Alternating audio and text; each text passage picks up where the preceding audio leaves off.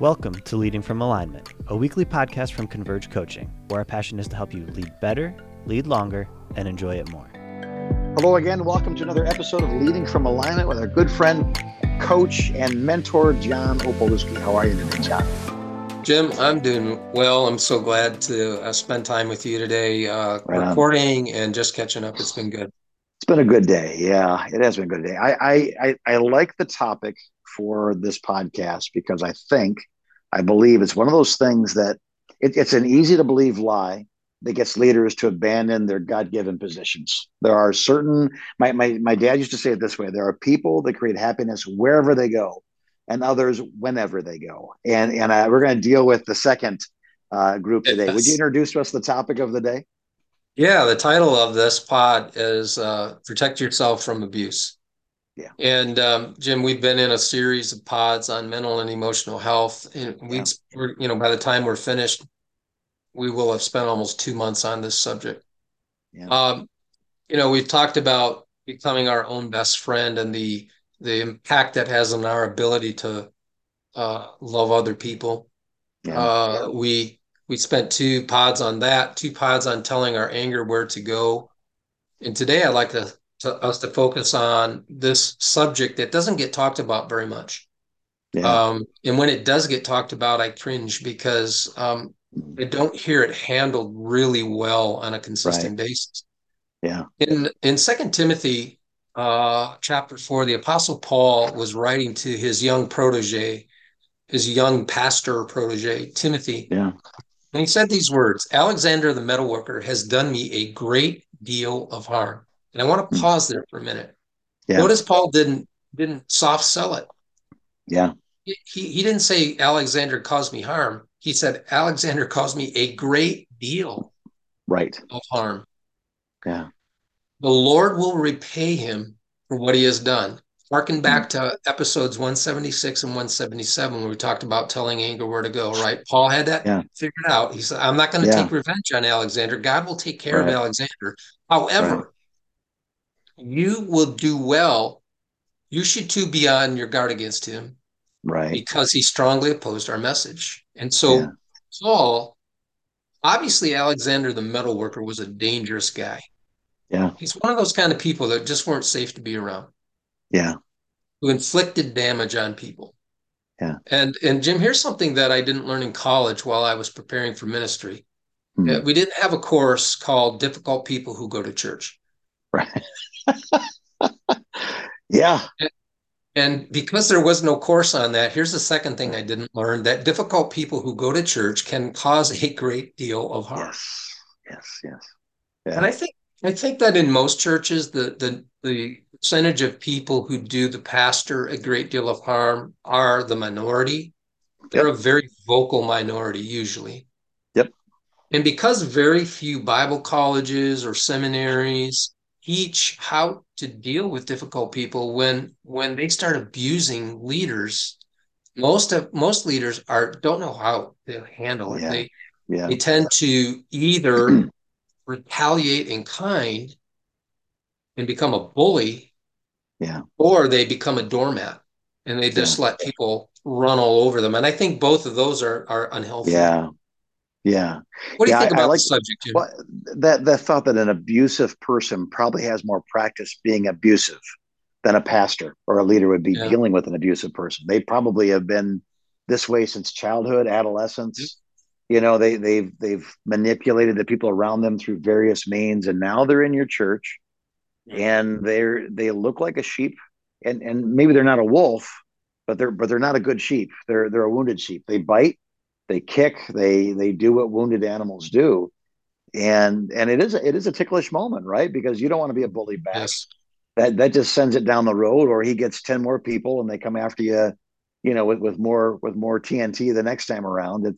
But to allow an abusive person to abuse you or your family or others in the church unchecked is bad leadership. Yeah, I agree. Yeah. And we could talk about that for probably a solid hour, but we're going to try to execute this in the next 10 minutes or so, 12 minutes. On. So with those thoughts in mind, Jim, I'd like to give our listeners 3 ideas about ways they can use to protect themselves from abusive people who attend the church they lead. And we're going to skim the surface here. Right. But these principles work church. They also work at home. They also work in your personal life. Here's the first one. Be convinced that standing up for yourself is the right thing to do. Yep. If you don't believe that, you're going to struggle with difficult people. My son, Aaron, when he was in third grade, was being bullied by a boy who was twice his size. And Aaron would come home from school crying, saying, this kid's pushed me around on the playground. Every day I go out, he's shoving me around. And I had enough, so I said, okay, Aaron, here's the strategy. The next time he puts his hands on you, I want you to take your hand and I want you to ball it up in a fist. And I want you to swing as hard as you can and hit that kid right in the nose. Yep. And so the very next day, the drama unfolded. Aaron is on the playground. This kid comes up, starts pushing him around, and Aaron obeys his dad. Now, Aaron didn't always obey, but he was on board with this game plan like immediately. He got behind it.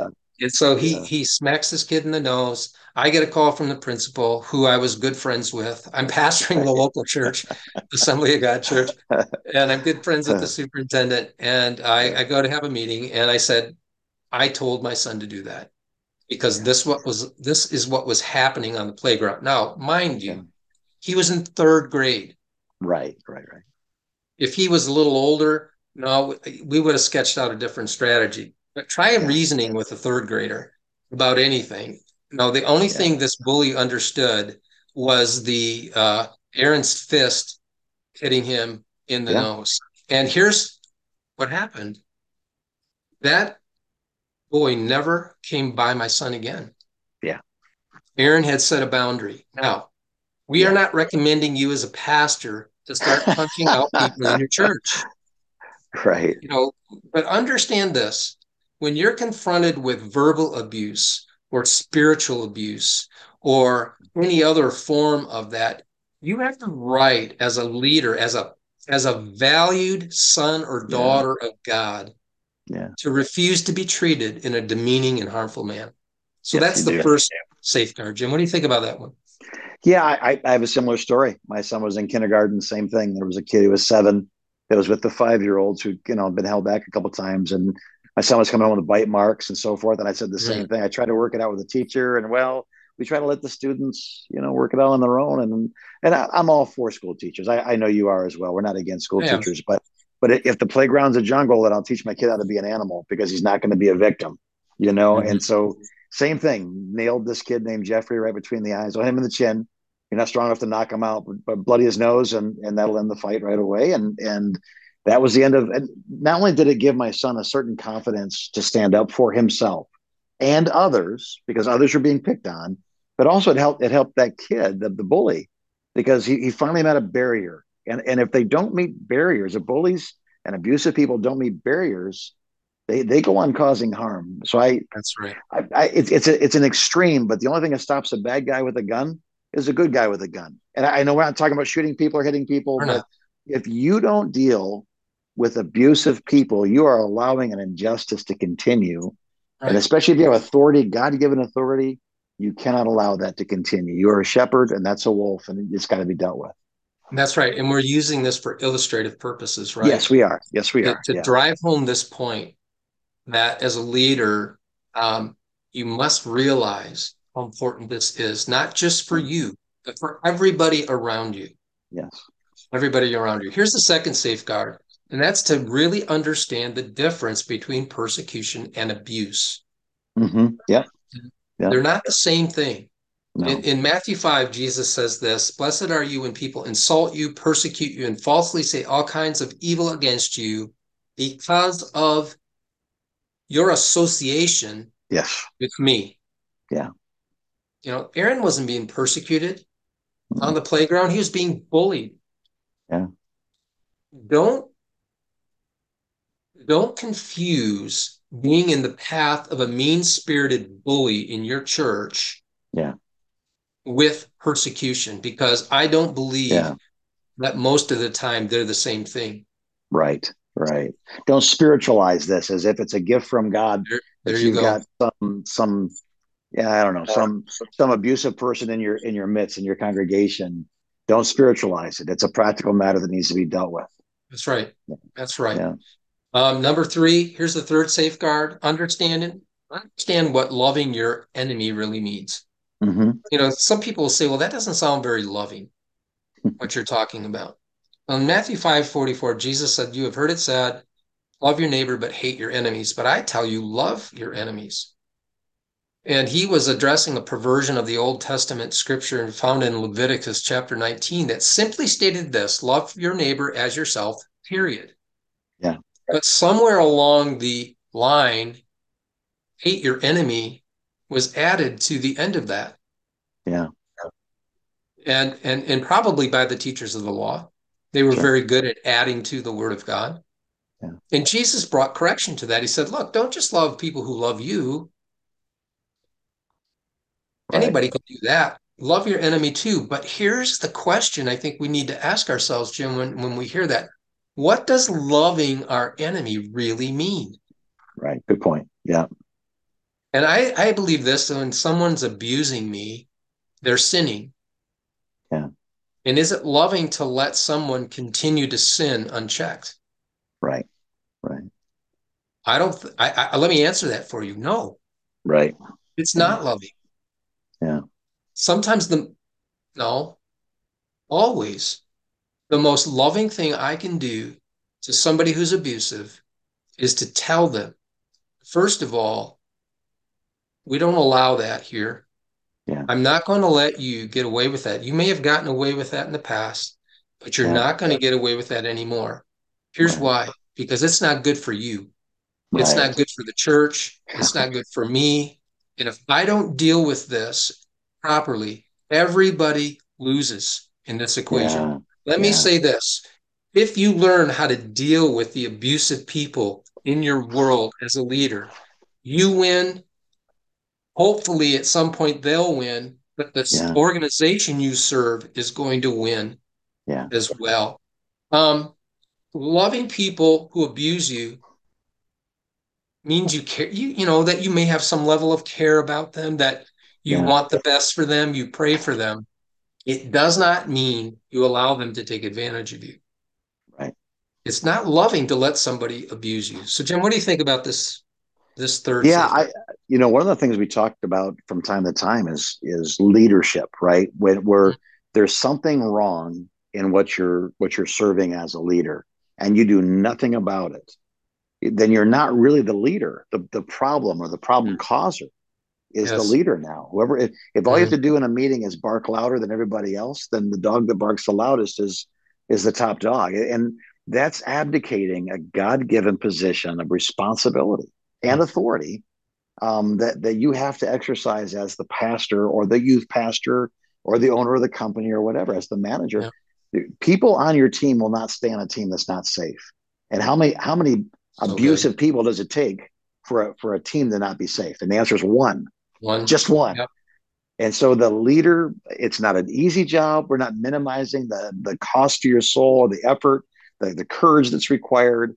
But if everybody knows there's a problem and you're the leader and you're not dealing with it, don't be surprised if the only person you have left after a little while is just this abusive guy. Or even worse, if an abusive person gets away with it, it'll attract other abusive people to your ministry, because that's where bullies go to figure it out. Like it is, they find each other. They do. And man, one family that's upset and has this issue meets another family. Well, now there's 2 of them out of 10 families. It's not 20% of your people. It's 80%, 90% of your problems are coming from 2 people that like to complain aggressively or whatever it is. So it has to be dealt with. If you're the leader, you have to deal with it. It's not going to go away. It's not something we just pray about, hoping the Holy Spirit deals with it. The Holy Spirit's going to deal with it through the leadership. That's biblical. That's practical. That's logical. And I'm sorry, but you're the leader. This is why you get paid the huge money you do, right? So you got to go deal with it, man. But the good news is once that's dislodged, then health can come, and peace can come, and unity can come. That's right. So Yeah, do it. That's right, 100%. So getting and staying healthy emotionally, it requires a few things from us, Jim. You don't have to do 50 things, just a few. Yeah. Learn how to become your own best friend. Yeah. Obey the third part of the greatest commandment. Tell your anger where to go. Yeah. Protect yourself from people whose mission in life is to hurt you. Yeah. And the good news is that with practice and God's help and the support of loving friends and maybe sometimes guidance from a coach or a counselor, you can develop that skill.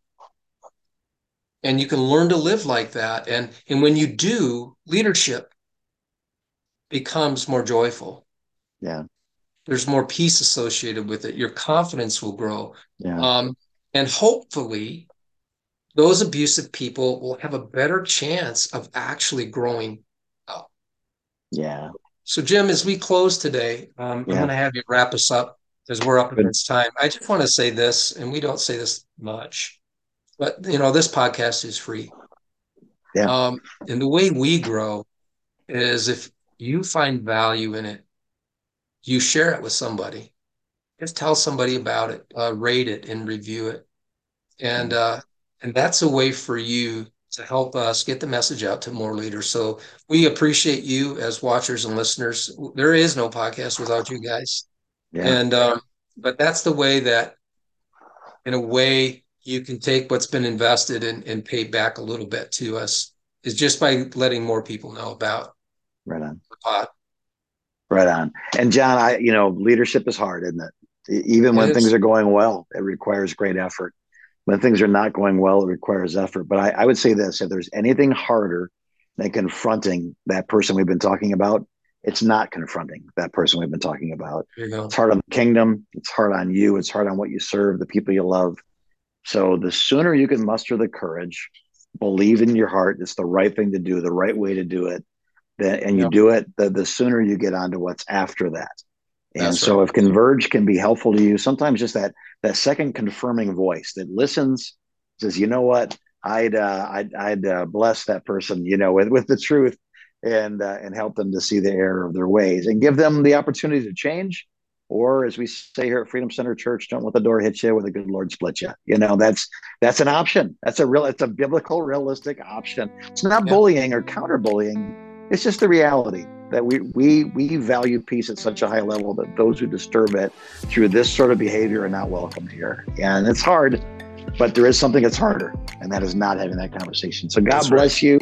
If we can help you, go to convergecoach.com, press the button that talks about getting together. Maybe in a half hour, with no expense to you, we can help you see that you're making some good decisions, or maybe help you with some phrasing or wording or process that would make this happen. And once it does, the world changes. So God bless you, our watchers, our listeners. We love you. We pray for you all the time.